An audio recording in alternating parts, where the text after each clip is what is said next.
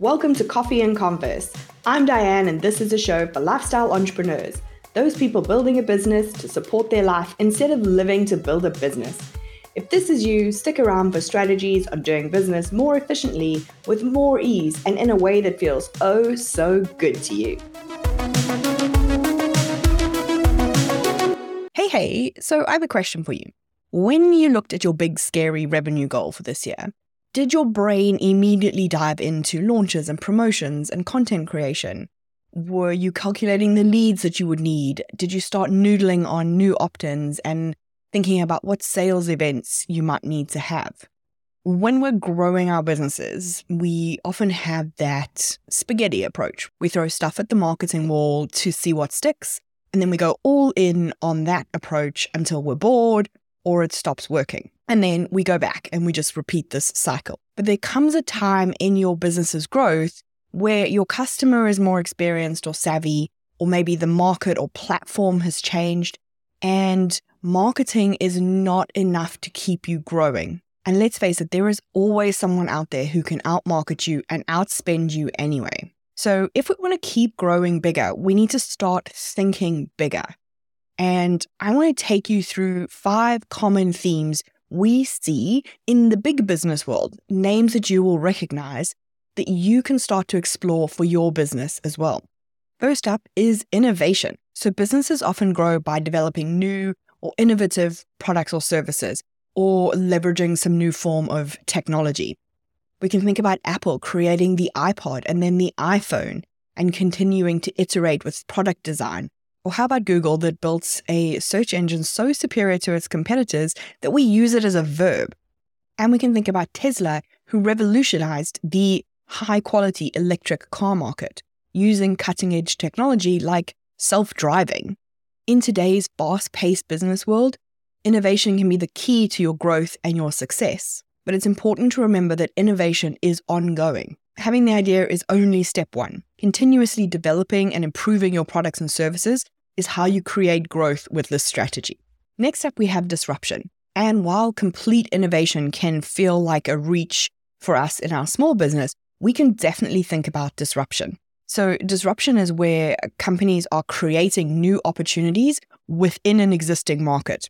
So think of Uber disrupting the taxi industry, or Airbnb disrupting the hotel and travel industry. Both of them have become household names, but when they started, they were so revolutionary. The idea that you were going to stay in a stranger's home or jump into a stranger's car and tell them where you lived seemed completely out of the ballpark. And then think about Netflix transforming itself from a DVD rental service to a streaming media service, disrupting how we watch movies and TV at the same time. Think about Spotify. It disrupted the music industry, which Napster had tried to do with its illegal downloading. Spotify took this and turned it into legal streaming. Netflix and Spotify were so effective that we saw the decline of the traditional industries that they had disrupted. It might be hard for you to conceptualize in your industry coming up with that Uber idea or that Airbnb idea. But I want you to think about if there's an opportunity to disrupt the disruptor. So let's use the payments industry as an example. PayPal came along and disrupted the payments industry. They offered a secure and convenient way to send and receive money online. This, in turn, was disrupted by other platforms like Stripe, which focused on easy-to-use payment processing tools for online businesses. So PayPal was actually designed with the customer in mind and offered protection to the customer more than the business. Stripe came along and flipped that on its head and came at it from a business perspective. Now, more recently, we're starting to see Stacks entering the market, so the unicorn in the US, where they're offering similar services to Stripe, but for flat rate pricing. So they are disrupting the industry by simplifying it and making it easier for businesses to predict how much it's going to cost them. So you can see how one disruption can build onto another disruption. So don't be afraid to challenge the status quo. Yes, it can be scary to try something new, but ask yourself this question. Can you make something in your industry more comfortable, more convenient, or more cost-effective? You don't have to disrupt the world. You could just disrupt your niche. Third, we have standardization or productization, whichever word you want to think about. What this means is standardizing your operations and your offers to create consistency and scale. So McDonald's saw exponential growth when they standardized their food offering and their operations to create that consistent customer experience. And so this allowed them to grow rapidly through franchising. Now think about Starbucks. Wherever you go to Starbucks in the world, it has that consistent feeling. Sure, you might have the odd location-specific drink on the menu, but overall, you know that you can get your favorite Starbucks drink at any Starbucks in the world. This allows them to expand really rapidly into new markets or open new stores. So in your business, start to think about where you can standardize your processes, your delivery, and your offers so that you create that consistent experience for your customers. This is really important if you have any kind of group offering, but also it will allow you to open up new areas of growth for your business, like offering certifications in your method or licensing of your method or process. Next up, we have diversification. This means you're looking for product lines or services that complement your existing offers. Think about Amazon, which started off essentially selling books and now is the go-to marketplace for everything in the whole world. Or maybe it just seems like that. Or somewhere like Walmart that grew because it diversified its product lines while focusing on its operations. So it's really important to remember here, you don't want to diversify for the sake of diversifying. I'm not suggesting you go and add 10 new products to your offer suite right now. You want to make sure that you are really solid in what you're doing before you diversify. So you have to have that eye on that operational efficiency. What you want to look for in your business is opportunities for new markets or new product lines that complement your existing offers. And how you find these is you think about what happens upstream from your offer and what happens downstream from your offer. So what do people need before they come to you? And is that something you can offer? What do people need after they've had your product or service? And is that something you can offer? And you can think in parallel, like what would make getting the transformation I offer simpler, easier, faster for my client? But remember, you want to make sure you're stable and secure in what you're doing now before you diversify. And finally, customer experience. So my favorite story of customer experience comes from Zappos. So Zappos was selling shoes and a customer, I think they were in Vegas, had come home from a night out and decided that they wanted pizza and decided to test Zappos' customer service and called the helpline to ask for a pizza. And the Zappos customer service agent sent a pizza to their hotel room. That's what it looks like to prioritize customer experience to grow your business. You cannot buy marketing that good. Another one we can think about is the Ritz-Carlton. So I have a friend who travels for business a lot in Asia. And when she stays in one particular location at the Ritz-Carlton, they always upgrade her to a suite. And she always has the exact same butler for her suite.